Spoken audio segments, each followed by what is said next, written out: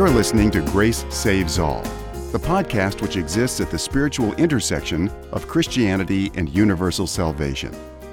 In this podcast, we will be exploring an ancient and modern approach to Christianity which affirms both that grace saves alone and that grace goes to all. And now, here is David Artman, author of Grace Saves All, The Necessity of Christian Universalism. All right. Hello, everyone, and welcome back to the Grace Saves All podcast. Today, I'm happy to welcome to the podcast Keith Giles, author of a number of books about Jesus, Jesus Unexpected, Jesus Untangled, Jesus Unbound, Jesus Undefeated, and Jesus Unveiled. And the book that we're going to be talking about today is Jesus Undefeated, Condemning the False Doctrine of Eternal Torment. So welcome, Keith Giles, to the podcast. Oh, thank you so much, David. It's an honor to be here. Thank you. So, Keith, let's just kind of start with your story a little bit. Did you always believe that all would be saved in Christ? Or tell us something about your journey. Yeah, well, no, I did not always believe that. I was raised a good Southern Baptist, even licensed and ordained as a Southern Baptist in my 20s, and taught, both formally and informally. I was also in a Christian band when I was in college, and so we were very evangelistic, and I stood up quite often in front of young people, at some of our concerts, and said things like, every human soul is eternal. The only question is where you will spend eternity, and all this stuff. Of course, later on, I figured out there's not a single verse of Scripture that suggests that a human soul is eternal or not, in and of itself, and all this stuff. It was just sort of ridiculous, but it took me a while to get to this place where I was able to look again, to kind of take a fresh look at this idea, this doctrine of hell, what we call hell. And it was a journey. I did not even when I first started looking at it, I did not immediately go straight to the doctrine of universal reconciliation. I kind of went through all three. Right. So there are three views of the Christian right. doctrines of eternal torment. Of hell. Eternal torment is one, Right. annihilation is the other, and reconciliation is the third. And initially, it was a shock just to find that out. I mean, that alone, that piece of information by itself was probably what set me on the course, because Just fine. How did you find that out? Was it a book that you read or a conversation or? Yeah, you know what? So there's a guy named Steve Gregg. I don't know if you know who Steve Gregg is. Yeah. So he does. I recommend Steve Gregg's book in the recommended read. He does an outstanding job of putting all that out there. Yeah. So he's got a great book. I think it's called All You Want to Know About Hell. But I know him. I got to know him when I lived in Southern California. He visited our house church a couple of times. Even to this day, he's someone who's been very responsive. Like I'll shoot him emails and ask him questions, and he's very gracious to give me his take on things. So I listened to it. He has a syndicated radio show. It's only on certain Christian stations around the country. But anyway, I was listening to him one day, to his radio program, and he kind of just dropped that bomb that, oh, by the way, there's always been three historically Christian views of hell from the earliest days. And here's what they are. And then I think he also provided the quote from the New Werner Herzog Encyclopedia, which mentions that, and even talks about how there were so sort of early Christian schools of thought. There were sort of schools centered in different cities, and so he kind of breaks it down how Rome was the sort of theological home of the teaching of eternal torment and annihilation. I don't remember where it was, Ephesus or something. And then there were four other cities that were that taught and held the view of universal reconciliation. So then that detail was also shocking, because then it made me realize that, okay, of the three views, the majority view was universal reconciliation. The two views in the minority were eternal torment and annihilation. So that little detail, Steve Gregg was the first one to kind of just blow my mind with that information. And so then I started looking into the other two views. And I think I probably initially just didn't think universal reconciliation. I didn't take it seriously because I kind of just put it in the category of I didn't really understand it. It's like ollie ollie oxen free. That doesn't sound right. So I looked at annihilation. Uh-huh. And I think I even say in my book, because in my book I outline all three views. I respect anyone that holds the view of annihilation on the grounds of scriptural support, because at least there's a whole lot more scriptural support, at least at first blush, for annihilation than there is for eternal torment. Eternal torment, there's just there's a lot of nothing. there's a lot of talk about destruction. There's a lot of talk about destruction in the New Testament, and it just sort of comes down to, what do you think destruction actually leads to? Do you think destruction leads to non-existence, or do you think destruction leads to restoration? And that's where you can make arguments for both of those. Yes. And so initially I kind of landed in annihilation because I thought, well, there's a lot of talk, like you said, like a lot of talk about perishing and dying, and dying and perishing just means you're dead. Doesn't mean you're going to continue to persist for eternity in constant torment. So, but soon after that, I mean, to be really honest, I think what really helped me turn the corner on universal reconciliation and made me take it more seriously was I read Brad Jersak's book, Her Gates Will Never Be Shut. And that was the book that really gave me the hope that, oh my gosh, maybe God is better than we think. Maybe Jesus isn't finished blowing our minds with just how loving and merciful and good and kind he really is. And so tell the people who are listening about Her Gates Will Never Be Shut. What is that title about, and what was it that was in there that helped you?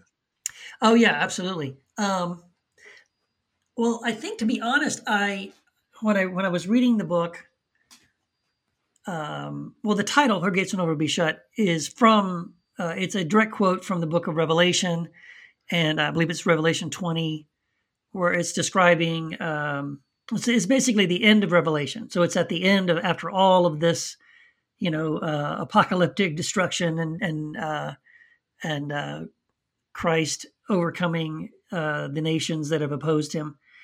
It gives us this picture of the New Jerusalem, and it makes this very important. It makes some very specific observations in Revelation. One of them is that this city, the New Jerusalem, has gates that are never shut. It says her gates will never be shut. And so that's where the title comes from. And in the book, he really focuses in on that picture of New Jerusalem and points out these very powerful things that no one had ever shown me before. I had never seen this before. But the idea that, number one, inside the city is Christ on his throne, and all the saints, all those who have followed him faithfully, they're inside the city. And so far that tracks with what my expectation is, right? Right. Saved people, good people on the inside. And of course, on the outside of the city are all the evildoers, the nations who have opposed Christ and his kingdom. But so we have that picture, but then again, those details. Number one, the gates are never shut. That's interesting. So the gates are never closed. It's forever open, right? Right. That's number one. Number two, it tells us that flowing from the throne of Christ is this river of living water. Mm-hmm. Okay. And then growing on the either side of that river are these trees. And it says specifically that the leaves of those trees are for the healing of the nations. Now, who are the nations? The people outside the wall.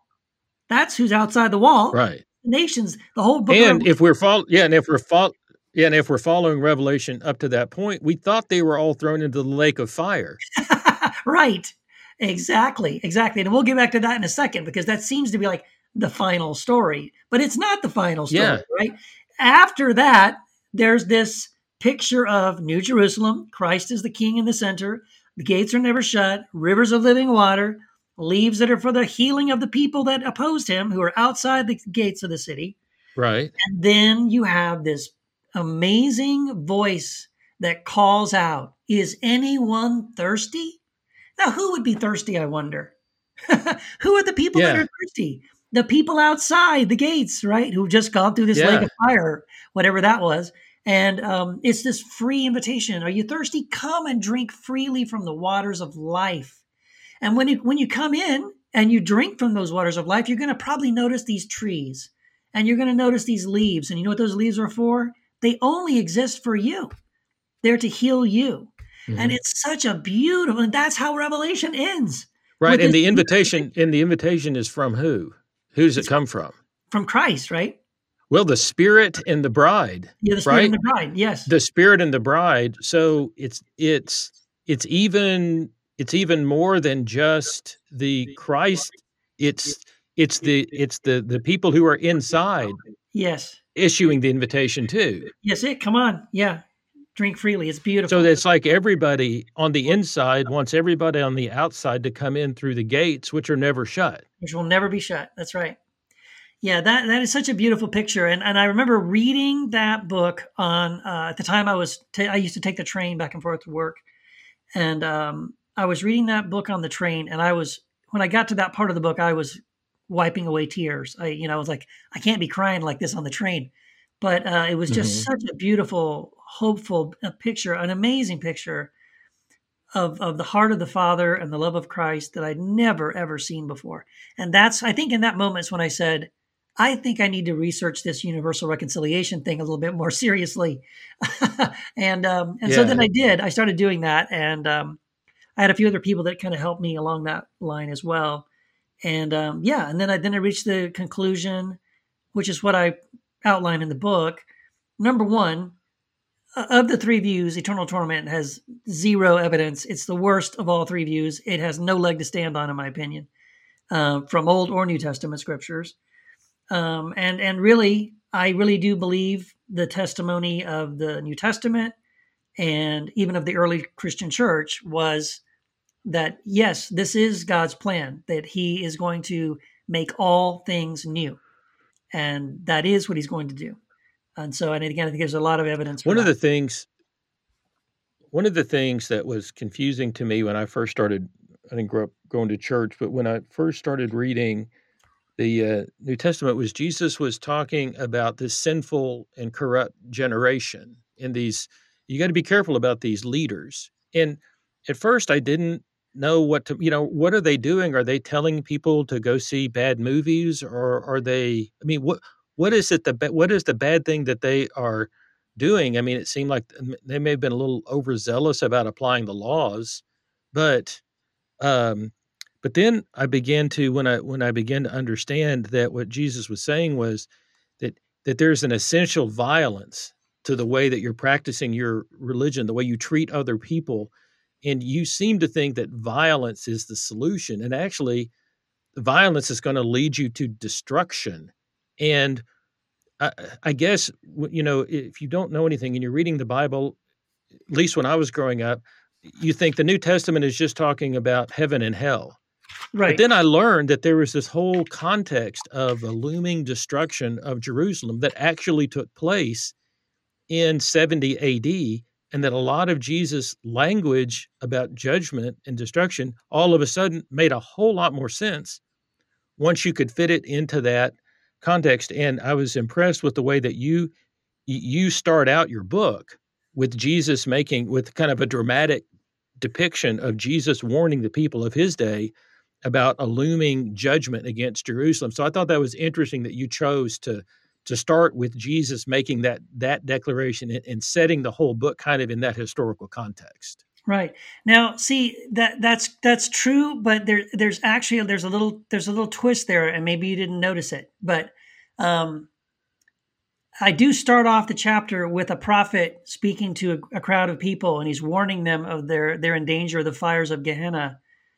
But it's actually Jeremiah. Oh, okay. It's the Jeremiah. Oh, it's the Jeremiah, which is interesting because Jesus and Jeremiah have so much in common there. But that's my point. I mean, I kind of wanted to do that bait and switch. I wanted you to read it thinking, oh, this must be Jesus.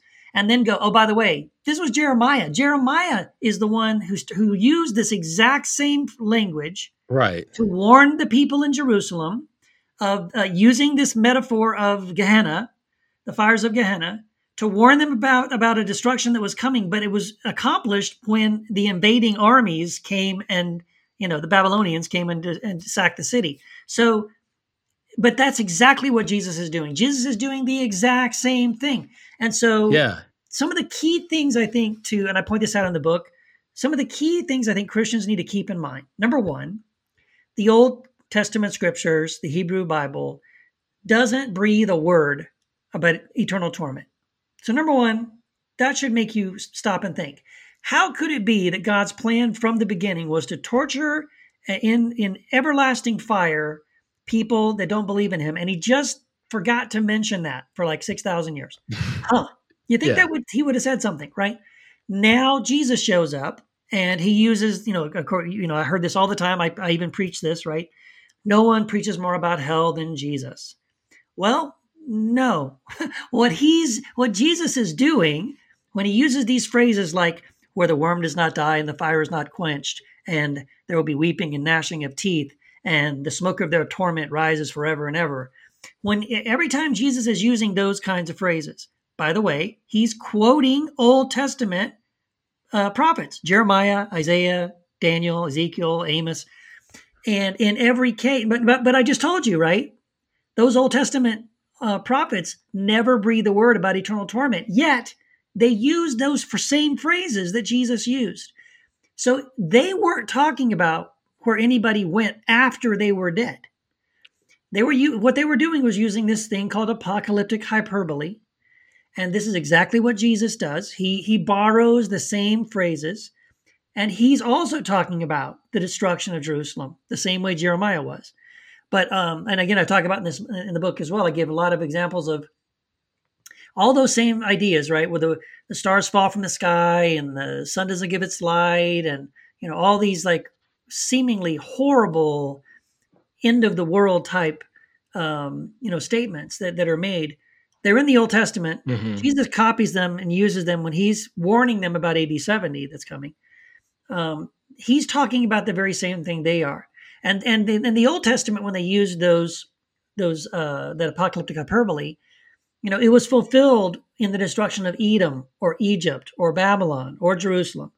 And in Jesus' case, it was fulfilled in AD 70 when the Romans surrounded the city, destroyed the temple, brought an end of the age. Now, that's not an end of the world. That's the end of the age. The end of the Although Jewish it sometimes gets translated that way. Yeah. In some it's the end of the age. Yes, it is translated end of the world, but it actually is the end of the age, which is a very, very different thing. But so once you know those things, once you understand those details, then you realize that, okay, Jesus really isn't talking about what happens to anybody after they're dead. He's using the same apocalyptic hyperbole to describe a destruction that's coming if people don't sort of change the path that they're on. Like you said, they were on a path of violence, of violent resistance to the Romans. They wanted to overthrow the Romans and establish the Jewish kingdom again. That's what they were looking for a Messiah to do. That's what they were hoping Jesus was going to do. And instead he shows up, no, we're not doing that. I have a different path. And if you follow my path, it will lead to peace and to life. If you reject the path to peace and to life, you're already on a path that if you don't turn around is going to lead to your ultimate destruction. And sadly, that is what happened. Now, one of the things you talk about, I think is interesting, and this is one of the things I learned in seminary, was that by the time you get to the New Testament, the world, kind of the intellectual and the thought world around the Jewish people has lots of different ideas from different cultures that are kind of all mixed together. So, there were some ideas about judgment and eternal suffering that were just kind of in the milieu of the time period. And there were some folks sort of in the Jewish world that were starting to pick up some of those ideas. But then there was also this older prophetic tradition. And you do a good job in your book of talking about how you sort of have to make a decision of which background you're going to interpret, how you're going to interpret Jesus, which of those backgrounds. And I thought you did a good job in the book on that. Could you say some more about that? Yeah, well, so one of the questions I think that people might have when it comes to this topic of hell is like, okay, well, if this doctrine of eternal torment never shows up in the Old Testament scriptures, the prophets never mention this ever, and then supposedly Jesus shows up, and what we're told is that now all of a sudden Jesus is the one introducing these ideas. But where did the ideas come from, right? So we know historically, as you said, the doctrine of eternal torment shows up in Judaism historically in what's known as the intertestamental period. So it's the period of time between the closing of the Jewish canon and the coming of Christ. And during that time, mostly Egyptian sources, some of these ideas of judgment and torment and people dying and going to this place of endless torture. It comes from, again, pagan sources, Egyptian sources, and it creeps into Judaism. Now, what's fascinating is it's not Jesus who introduces these ideas. It actually is the Pharisees. That was a shocking thing, was like, wait a second. So the Pharisees were in favor of this idea of God punishing people for eternity if they weren't faithful to him. And so now if you know that the Pharisees were some of the ones that were promoting this non-biblical idea, is not coming from the Hebrew scriptures, doesn't come from the prophets. It comes from these pagan sources. And yet the Pharisees are in favor of this idea, this picture of God. Does it make sense that Jesus would be agreeing with the Pharisees? He didn't seem to really take their side on almost anything. In fact, a lot of what Jesus seems to be doing is correcting some of their misunderstandings about who God is and what God is like. In fact, I would say that almost every interaction Jesus is having with the Pharisees is correcting their wrong view of who God is and what God is like. He wants to show them that God is a God of mercy, a God of compassion, that he brings rain on the just and the unjust, which, by the way, is a direct contradiction of what Moses says. So Jesus is very, very much challenges this idea of God as this angry, wrathful, vengeful God. And so, once you realize that, I think it also weakens some of these arguments and these ideas that it's Jesus who's in favor of this doctrine. He's actually not. He's very much opposed to that idea. Yeah, it helped me once I began to sort of see Jesus as reprising the prophetic tradition of Jeremiah. Yes. And how much in common the two of them had. And once I was able to set his prophetic warnings into context, is interesting. You talked about how you came to your views. I did when I did a doctor of ministry, and I did a paper, doctor of ministry program, and it touched on the different views of hell. And so one of the views of hell I looked at was the eternal conscious torment view.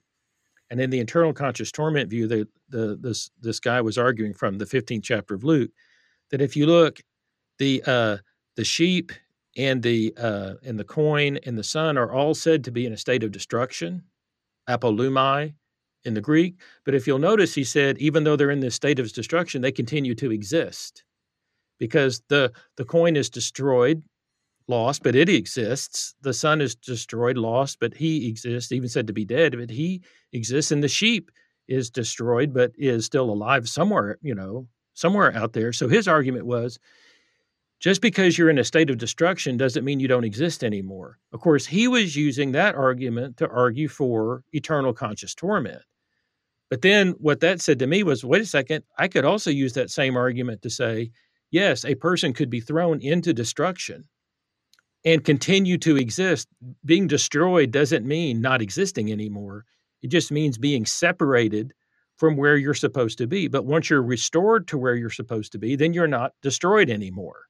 So it was kind of funny. It was actually an argument from the eternal torment, from a guy arguing for eternal torment that said, wait a second, destruction doesn't mean non-existence. You're just existing in a state of destruction from which I think there can be, it looks like, recovery, because everything gets recovered in that 15th chapter of Luke. So it's just interesting, how once your perspective of things, your paradigm shifts, how you can start to see everything differently.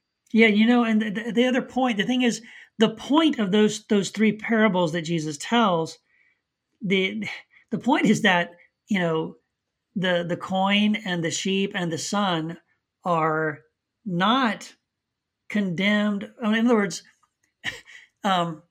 if you think of it in the parable, right? So the person who is lost or the people that are identified as either the sun or the coin or the sheep.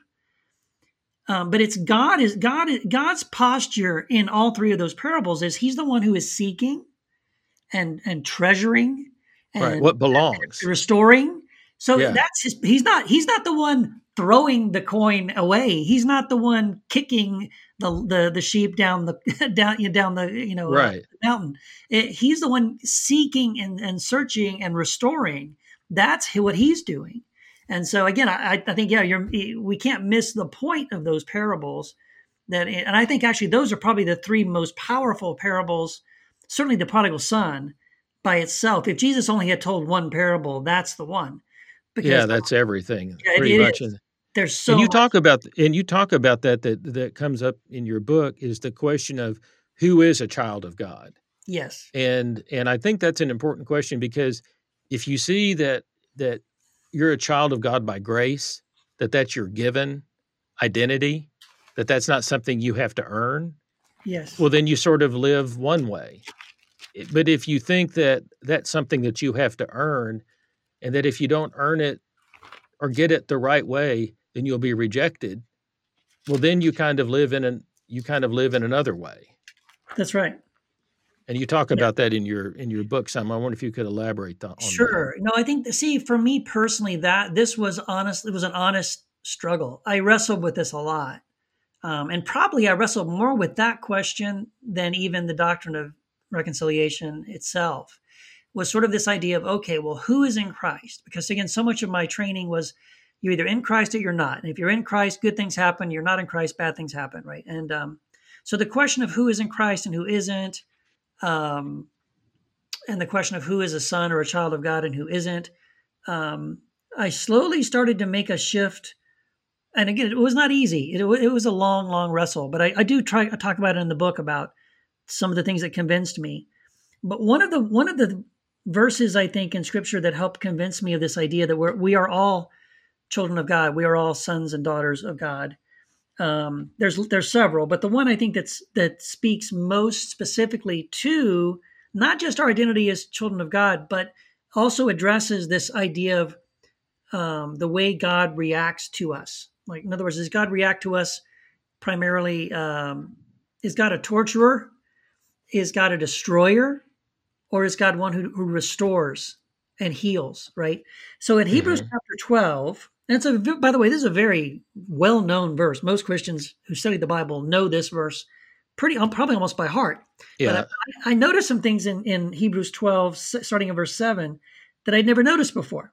So it says, verse 7, Hebrews 12:7, endure hardship as discipline. God is treating you as sons. For what son is not disciplined by his father? If you are not disciplined, and everyone undergoes discipline, wait a second. God disciplines his children, and everyone is disciplined. Then I guess everyone is a son or daughter, right? And that's kind of like right there. He just does a little, God disciplines his children, and everyone is disciplined. Okay, I guess we're all his children. But then let's keep going. He says, moreover, we all have had human fathers who disciplined us, and we respected them for it. How much more should we submit to the Father of our spirits and live? And isn't God the Father of every spirit, every soul, right? He's not only Christians, everyone. Right. God is the Father of everyone. He says, our fathers disciplined us for a little while as they thought best, but here it is. But God disciplines us for our good. Why? That we may share in his holiness. So this is the purpose. When God, quote unquote, disciplines us, it's because he loves us. It's because he's a father. And the discipline is intended not to torture and not to destroy, but that we might share in his holiness. Again, this speaks to us being restored and transformed into the image of Christ.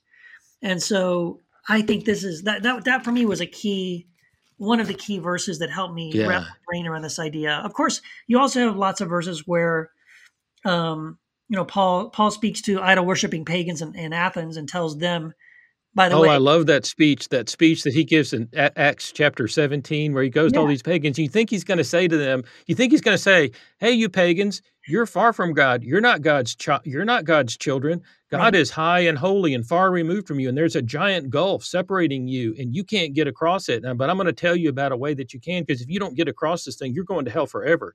You Right. would think that was the speech. I mean, if Right. there was ever a time to give the perfect evangelical sermon, I think I call that Paul's talk there is worst evangelical sermon ever. Yes, it is. Because what does he say to them? Well, yeah, you're right. I actually would challenge every megaphone, kind of preacher who stands out, with the megaphone and tells everyone they're going to burn in hell. I challenge you, next time you go out with your megaphone, just and only preach what Paul preaches to the idol worshiping pagans in Athens, because that would be amazing. Yeah, but what he tells them is the opposite of what you said. He tells these idol worshiping pagans, you are the children of God. God is your father, and he loves you. Even your own poets know this. Yes, even your own poet. This should be easy. Yes, this is common knowledge, everybody. Everyone knows this. And this God is your father. He's your creator. He's your father. He's the one in whom we all live and move and have our being. And he emphasizes how this God cares for them and blesses them with all these blessings. Why? Because he's hoping that they would turn to him and know him. So, wow, where's the hellfire? Where's the condemnation? And there's another part about that. When I didn't grow up going to church, but every now and then I got this diagram, where they would show I was on one side and there was this abyss, and God was on the other side and the cross. But so God was holy, and because God was holy, it was explained to me God was far, far away, because God cannot be near anything that's unclean or sinful. So God is far, far, far away. And the way they explained it to me was I was born in sin. And so I was sinful. So God could not be next to me, could not be close to me. But then I remember reading this, coming across this speech. And as part of it, Paul tells these pagans, you're living and moving and having your being in God, and God is not far from any one of you. And it was like, wow. Did Paul just say that? Because that wasn't the diagram that I got. That's exactly right. And you know what? Honestly, it is frustrating because honestly, not only does Paul contradict that, Jesus does too. Again, Jesus challenges this idea that we have embraced now as if it is the gospel. This idea that God is so holy, he cannot be in the presence of sin. This is the reason why the Pharisees were upset at Jesus. Why do you hang out with sinners? Why do you eat with sinners? Because in their minds, God was too holy to be in the presence of sinners. And because God was, if you want to be like God, well, then that's what God does. And then therefore, if you want to be like God, then you also should be, I can't be around sinners the same way God can't, right? Right. And Jesus, the separation. Yes. And Jesus challenges this idea completely. In fact, I think it's one of the biggest things we miss in the Sermon on the Mount.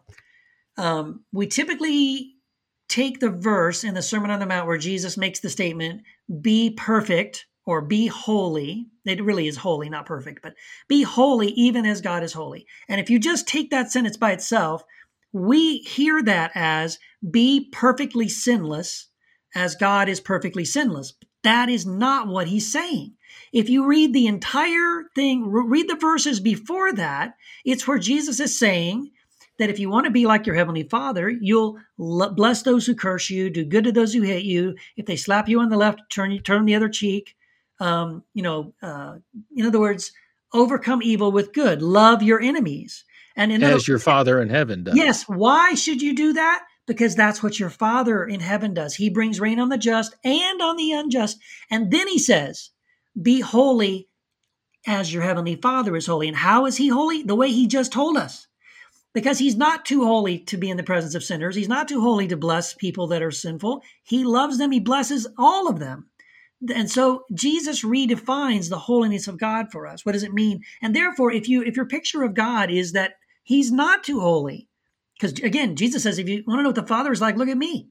And if you look at Jesus, what do you see? He's hanging out with sinners. Exactly. Right. So Jesus' life and message and ministry completely contradicts this idea that God is too holy to be in the presence of sin. And by the way, you can't find a verse in the Bible that that says that God is too holy to be in the presence of sin. I think there's like 2 verses in the Old Testament that sort of say that. But if you just keep reading a couple extra verses, the prophet will say that, well, I think what's the one in, is it Hosea? There's a verse in Hosea that basically says, God, you're too holy to, blah, blah, Oh, blah. yeah. But then a couple of verses later, Hosea says, so why do you? In other words, why do you look upon sin? Why do you remain in the presence of sinners? So it's sort of like a complaint against God and like, God, I don't understand how you are this way. It's not saying God isn't this way. So, we really definitely have to go back and let Jesus, especially, and Paul redefine our view of who God really is. That God is not a God who is too holy to be in the presence of those who are sinful. And there's just this, we focus so much on sin anyway, right? Like when we see Jesus, how he reacts to sin, he just forgives it always. I don't even think people even ask him for forgiveness. Most of the time, he just is forgiving them automatically. This whole idea of love keeps no record of wrongs. That Paul says in 2 Corinthians, God was in Christ, not counting our sins against us, but reconciling the world to himself. So God's reaction to our sin is, I forgave it. I've forgotten it. It's as far as the east from the west. I don't count it against you. I'm not keeping a record of wrongs. Jesus is Jesus, or is Jesus not the Lamb of God who takes away the sins of the world?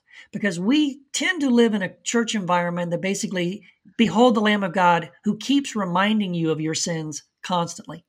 Well, one of the things that sometimes people think is that the whole point of religion is to keep us in check, is to keep us from going crazy and doing bad things. Right. And if we start saying that, do all the bad things you want in this world, in the world to come, God will work with you, and God will find a way, to get you home.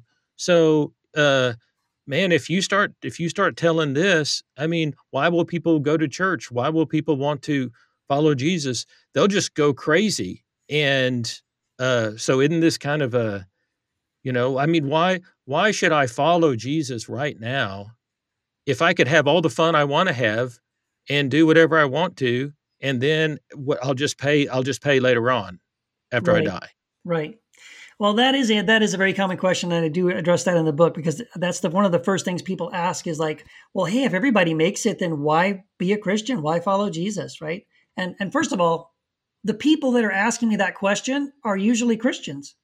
And that breaks my heart. Why is a Christian asking me, why should I follow Jesus if it's not about escaping hell?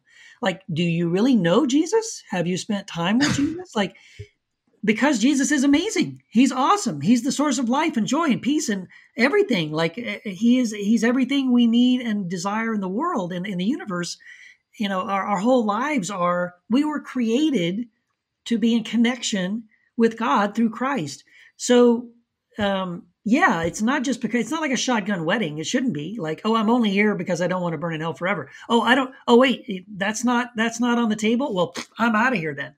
Well, if that's the only reason we're connected to God through Christ, then I wonder, are we really even truly connected to Christ? Again, it's not something, if we have this transactional approach, and I'll be honest, that's kind of the way I came into the faith as like a 9-year-old, at church. It was sort of if you don't want to burn in hell forever, raise your hand. Oh, I see that hand. Okay, repeat this prayer. Ding. You're going to go to heaven. But, then the more I get to know Christ in my personal life, it's sort of like, I know that I'm loved, and I love Christ, and I'm not here because of fear, right? It shouldn't be about fear. It should be about this connection we have with God. And so it also reminds me of a quote. Dallas Willard has a quote, and I think it's something along the lines of like, the way that you know that you really understand that you can do nothing, to receive salvation or whatever, is the first thing you do when you find out there's nothing you can do.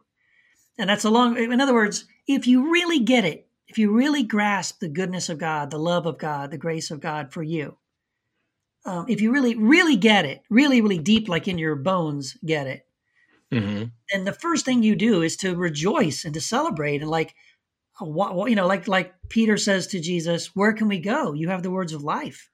I mean, it's kind of like when I was in my process, when I first realized that, I was thinking, well, salvation is a lot of grace. And then I thought salvation is, it's just about all grace. And then I finally got to the point where, you know what? I think it's all grace. I think salvation I think this whole thing is grace. And then I had to decide if I thought it was limited or not. Right. And if it's all grace, then love wouldn't limit it. So it's all grace and it's unlimited. Right. And then once I got there, one of the most interesting things that happened once I started, it's interesting once you start seeking what you start finding out. And I don't know, maybe I wasn't looking for it before, but once I started looking into this, I was amazed to find out how many early church fathers had believed this. And some of the most amazing quotes about the love and the mercy of God come from early church fathers. But where I grew, kind of the world where I grew up, they never quoted early church fathers. They just quoted people from the Protestant Reformation. I mean, you just heard, it was like, who cares about the early church fathers?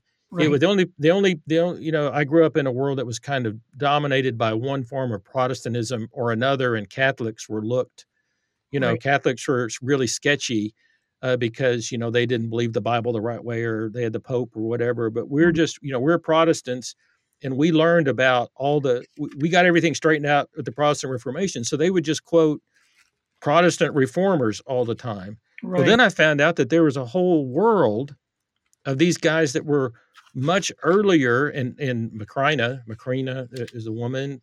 There were these people that spoke in the sort of the original Greek and that worldview, and there were all these incredibly beautiful things that they had said, and I didn't know about any of it. Right. And that really kind of blew my mind. And that's you have so many great quotes. You start a lot of your chapters with quotes from folks in the early church. Then you have an appendix that's got just a whole great collection of, and so that's kind of interesting to me that here you are, you grow up in the Southern Baptist Church, and then you write this book, and it's filled with quotes from early church folks that you would have never learned about in that Southern Baptist setting. That's exactly right. That's right. Yeah. So that is the thing, again, when you study church history and you realized so many of the early church fathers, but like the first 400 years of church history, the majority of Christians, I mean, we're talking the people that sat on the councils that decided, the doctrines of the Trinity or things like this were led by Universalist Christians that were very outspokenly Universalist Christians. I mean, can you imagine today if all the Christians got together and said, let's get a bunch of Christian leaders together to decide something, for the church. Let's have a guy leading it who's a Universalist. What? Well, the reason why they did that was, number one, most of them were Universalists, and B, it wasn't a big deal to them. It wasn't like this major thing that it is for us today, where it's this, well, if you don't believe this, you're a heretic kind of a thing. But yeah, I do have a lot of quotes in the book, like Clement of Alexandria, Origen, Gregory of Nyssa, Gregory of Nazianzus, Basil the Great, Theophilus of Antioch. There's so many. And then I also have an appendix where I have 76 Bible verses that support patristic universalism. Because again, we were told. Let's say that patristic. You said patristic universalism. For those who may not be familiar with that term, what is patristic universalism? Right, patristic just means fathers. So it's the early church fathers. Again, for those first 400 years of church history, and patristic universalism. Again, it's the view of the early church fathers that God would reconcile all things to Himself. And and we haven't got into this yet, but I just real quickly will say, again, there were these three views, right? And all three views involve this sort of metaphor of fire. Okay, so again, to clarify, universal reconciliation, patristic universalism, as it was taught by the early church fathers, was not this ollie oxen free thing where, if you die apart from Christ, come on in, everything's great. No, in fact, it's the opposite. It's not that nobody goes through the fire. It's that everyone goes through the fire. Everybody. Mother Teresa, Billy Graham, you, me, your grandma, everybody. Yeah, everyone is salted with fire. Yes, as Jesus said, everything will be salted with fire. As Paul talks about, he uses this metaphor of how, we will all go through the testing of the fire. If wood, hay, and stubble will be burned up, and it will reveal gold and silver and precious stones. But he says, even if everything is burned up, meaning there is nothing in you that's good at all. There's nothing. It says, and yet they will still be saved, even as those who pass through the fire. So understand this fire, it's a metaphor, let's say. Let's be honest, it's not a literal fire. It's a metaphorical fire. But the purpose of the fire is not torture, not destruction, because that's not who God is. The purpose of the fire is, as we read in Hebrews, to restore and purify, so that we can share in the holiness of God. So this is that's what the view is, so that everyone passes through the fire, but that fire is a purification, is a restoration, and a transformation process. One of the things I noticed about that too is, you read through, and Jesus gives a warning, and he talks about the people who are judged being thrown in the blazing furnace. You're just like, oh my gosh, that just kind of shuts you down right there. But then it says but then they're thrown in the blazing furnace where there's weeping and gnashing of teeth. Well, if it was a literal blazing furnace, there's no weeping and gnashing of teeth in a literal blazing furnace. You're just, there's like brief screaming and then silence. Right. Yeah. Well, but then in other places, he talks about being cast into outer darkness, which produces weeping and gnashing of teeth. It's not just like you're thrown out there and you think, man, it is dark. I keep bumping into stuff. No, it's something, there's something about the darkness that exposes something. Right. That you makes you, ironically, it's being in the darkness that makes you see something. Mm-hmm. And then, but the fire also does the same thing. It makes you see something or experience something or feel something that maybe you don't want to. And God doesn't do this because God enjoys it. No. But it's a necessary thing. Yes. Yeah. And again, it's this idea that God's ultimate character and God's ultimate heart is that, again, how many times is it repeated in the scripture? God is not willing that any should perish, but that all, right, should experience eternal life. And that is his desire. That is his intention. And he has the power to accomplish it. He has a plan to restore all things to himself. And that is what he's going to do. And again, it's not, this is not obscure. It's not like, well, there's one little verse here and one little verse there.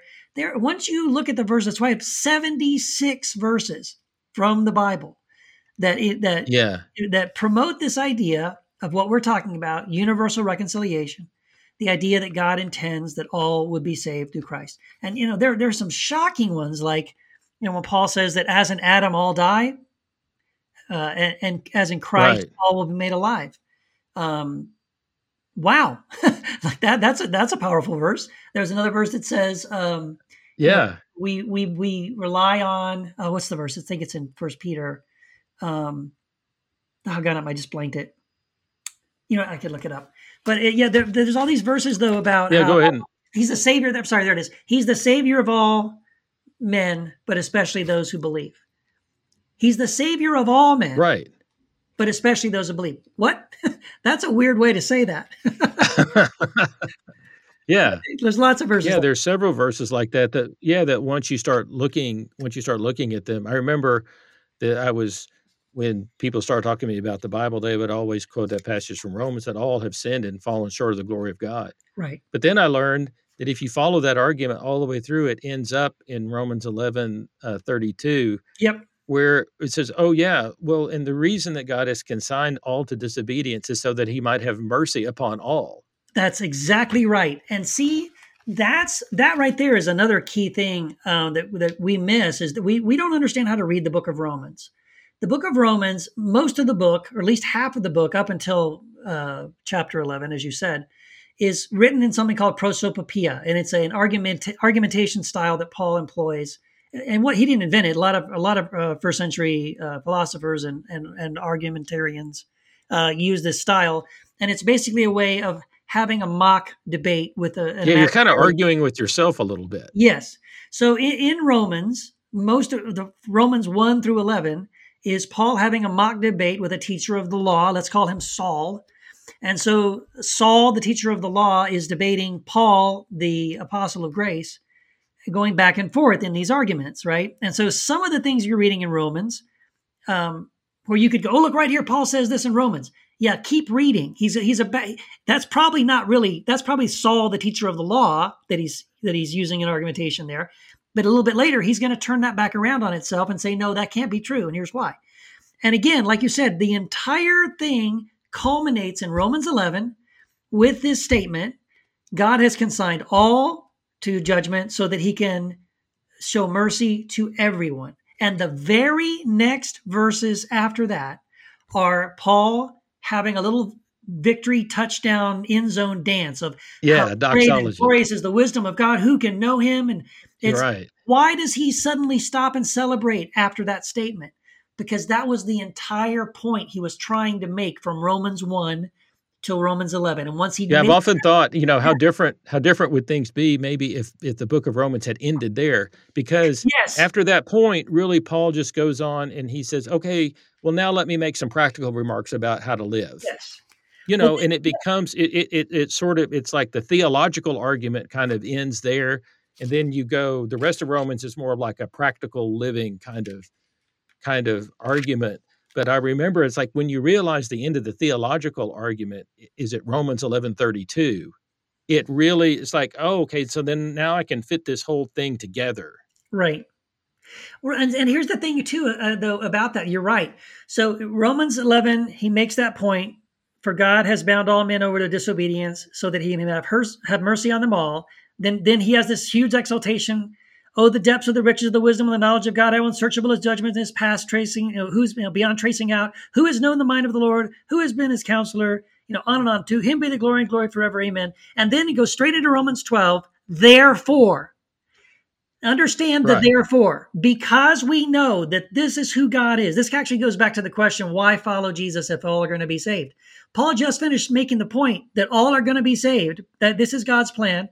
He gives glory to God. Now he says, therefore, because we know this, because we know that this is who God is, therefore, I urge you, brothers, in view of God's mercy,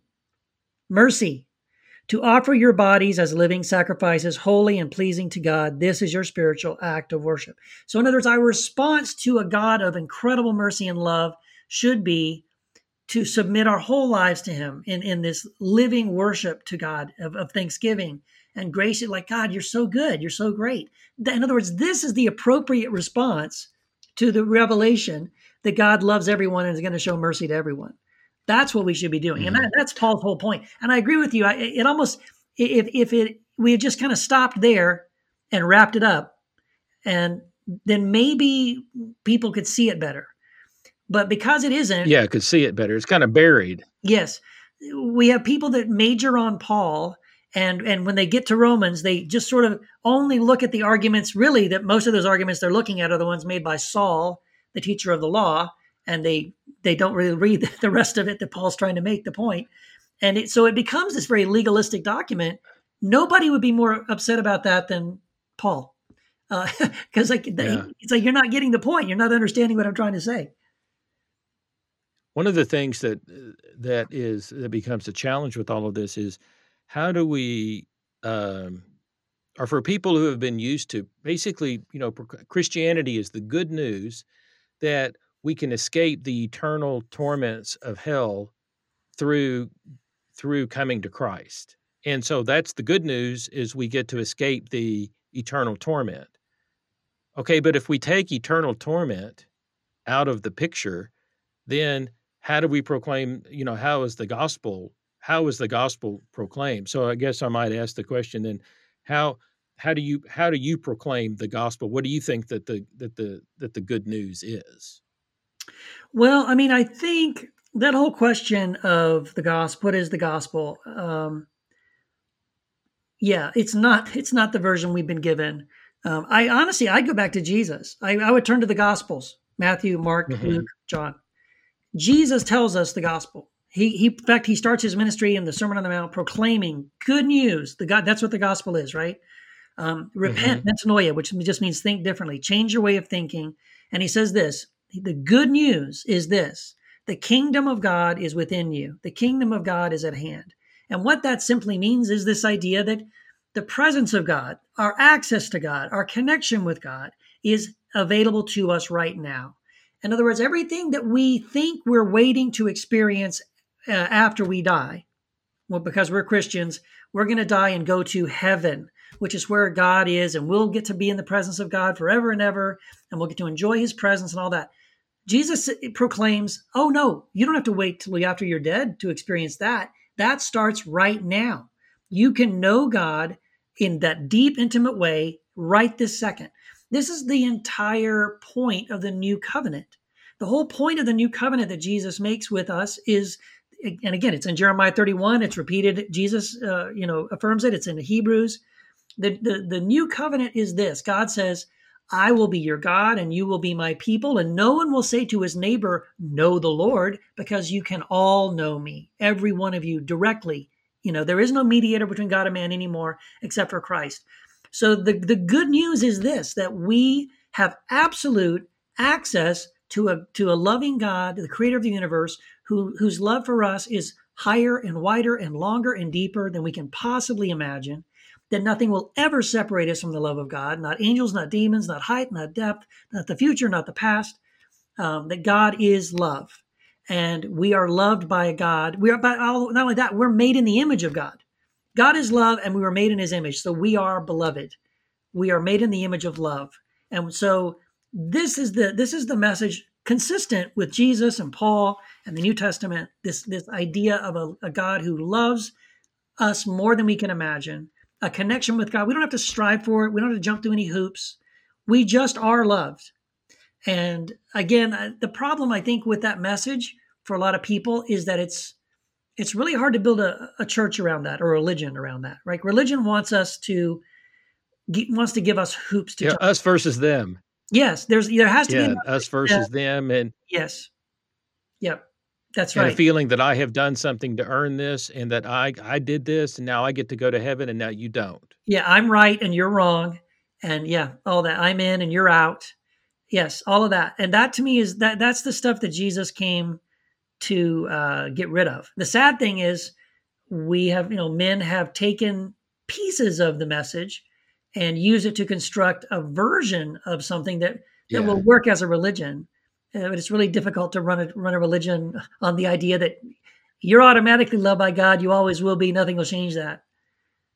One of the things that's been interesting thinking about, as we've gone through this in our own country, this sort of where we have sort of veered towards nationalism and Yeah. authoritarianism, is, just how disheartening it has been. And we can sort of imagine what would happen if our nation, careened into some kind of totalitarian direction, and how horrible that would be. And then I think, okay, but Jesus lived in a totalitarian world where his people were subjugated, where there was all of that. There was no democracy. There was no representation. Right. I mean, it was stone cold, empire and tyranny. And right in the middle of this, he says, hey, everybody, I've got some good news. Right. The kingdom of God is here. Yeah. Let me show you about this. It's a completely different way of living. It's nonviolent. You don't have to do violence. Matter of fact, you can love everybody. Matter of fact, you can forgive everybody. Mm-hmm. And it seemed like his whole idea was that they were going to be disciples, and he was going to teach them this way of living in the kingdom of God on earth as it was in heaven. And this was the good news, that we can do this right now. We can do this together. Let me show you how much power this unleashes. Yes. And that was kind of the original thing. That was the original thing. And I remember when I discovered, it's like, wait a second, that was the original thing. How did it ever become the thing that I heard about?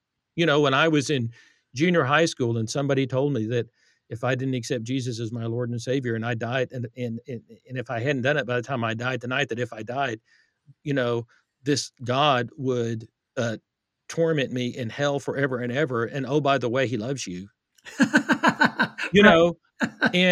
and basically, and you can read the Bible if you want to, but I can tell you right now, that's exactly what the Bible says, because at our church, we believe the Bible, and our preachers have studied it, and we know everything that's in the Bible, and we can show this to you in the Bible, and this is Christianity. It's like, Mhm. how did that happen? And then I learned that what happened was, well, that wasn't it started out really with the good news of Jesus, and it was a nonviolent, loving, and welcoming community.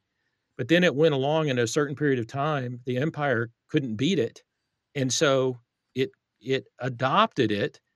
And then as we went through time, there was a church father named Augustine who had this, he was in this school. He had grown up in this school, this Roman school of eternal torment. And that was the doctrine that he thought was the best. And the Roman empires led the church, they sort of enshrined that eternal torment doctrine into the church. And then the Protestant Reformation came along, and it didn't really challenge any of that. It just sort of rearranged the deck chairs. Yep. And then we inherited all of that. But we didn't know we had inherited this Augustinian Roman imperial violent Christianity, but it was presented to us as if it was the only thing that had ever been. That's exactly right. And then when you study, that's one of the most beautiful things about studying, pre-Augustinian, pre-Constantinian early church fathers, first century, second century Christians and their writings, because I think they had a view of Jesus and an understanding of the gospel that wasn't clouded by an entanglement with the Roman Empire. It wasn't entangled with power structures, like a church that had been wedded to the state, that was sort of addicted now to wielding the sword and the cross, but only carrying the cross, understanding the cross was only about you dying, no one else. The cross kills you; it doesn't kill anyone else. When you study the early Christians, pre-Constantine, pre-Augustine, you start to see these beautiful pictures of, man, they really understood who Jesus was. They really understood this message that Jesus had. And they took it very, very seriously, this idea of loving your enemies and blessing those who curse you, which is why, before Constantine, we have no evidence of Christians using violence against other Christians or against, anybody, against those that are trying to persecute them and martyr them and burn them at the stake and skin them alive and all these horrible things. But it's a much different story post-Constantine and post-Augustine. Now you see Christians carrying swords, burning people at the stake. And actually now it's Christians killing other Christians. It's even worse. It's not unbelieving pagans killing Christians. Now we have Christians killing other Christians because, well, you don't agree with this doctrine and you don't believe that or this. It's pretty. Yeah, and it's that heresy, then you're, and if you're condemned of a heresy, well, then I guess we'll just do to heretics what God does to God's enemies. And if God burns them up, then I guess we should burn them up too. Mm-hmm. Yes, exactly right.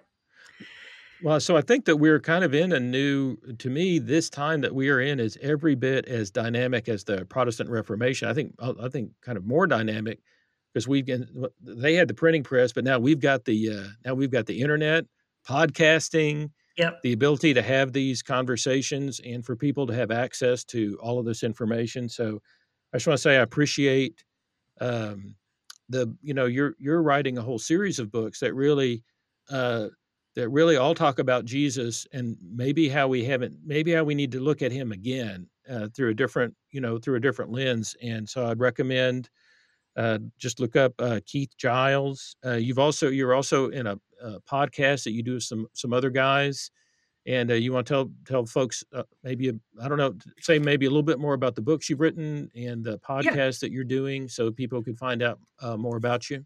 Yeah. Thank you. Thanks, David. Yeah. So I have been writing. I didn't intend to, but I ended up writing this series of books, the Jesus series. And the sixth book in the series is coming out in March 23rd. It'll be out very soon. It's called Jesus Unforsaken, Substituting Divine Wrath with Unrelenting Love. So that book is looking at penal substitutionary atonement theory and the cross and a better way, I think, to look at and to think about the crucifixion of Jesus and the atonement. But yeah, and I have one more book to finish up. Hopefully it'll be out later this year or early next year. And then I'm going to wrap up that series completely. That'll be Jesus Unarmed, looking at Jesus as a nonviolent Messiah. And but yeah, so the book will be available. The new book, Jesus Unforsaken, will be available. All my books are available on Amazon, on Kindle, audiobook as well. I do a podcast with a couple other guys. Two guys and a girl. So it's called Heretic Happy Hour, and we've been doing it now for a couple of years, and it's a lot of fun. It's not for everybody. There is some language, so I'll warn you ahead of time if you can't handle it. It's kind of if you think, oh, I don't want to listen to podcasts because Christians, they don't ever go there, and they're all buttoned up, and they don't talk like regular people talk. Well, on your podcast, people pretty much talk like regular. It's very unvarnished. That's to right. me, it's the kind of way that people talk when they're not being recorded, but you're recording it. That's right. That's a great way of putting it. That's exactly right. That's exactly right. Yeah. And so we have a lot of fun doing that. And that's on, you can find that podcast anywhere. I'm actually starting a new podcast, a second one. So I'm still going to remain on the Heretic Happy Hour, but I'm also starting a new podcast with a group called Peace Catalyst. So it'll be called the Peace Catalyst Podcast. And that podcast is talking about helping Christians become peacemakers and ambassadors of reconciliation. So that's a lot of fun too. And that's something close to my heart. So that should be launching also in March.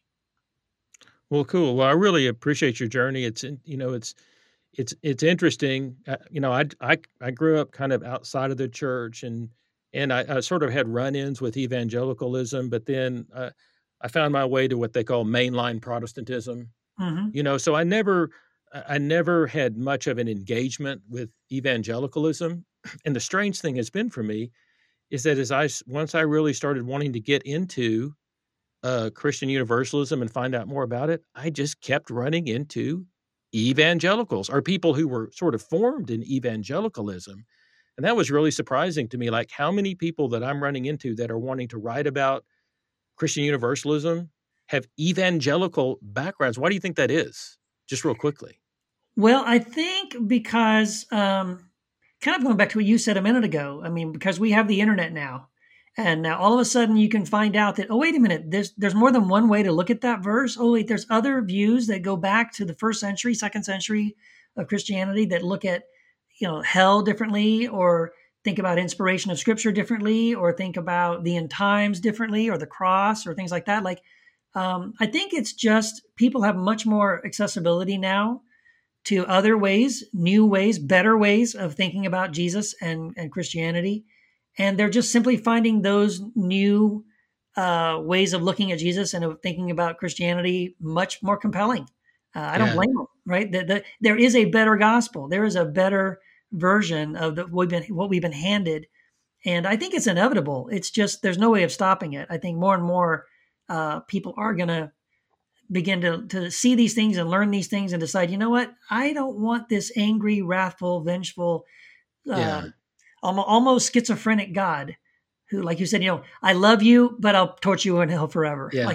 I tell people, this thing that I'm doing, it's not something that I'm making happen. It's something that's happening. That's right. And it's just really cool. And, I didn't write the book. I didn't write my book on it because there's nothing out there for people to read on it. I wrote it because I wanted to be a part of the conversation and just, here's my way of saying it.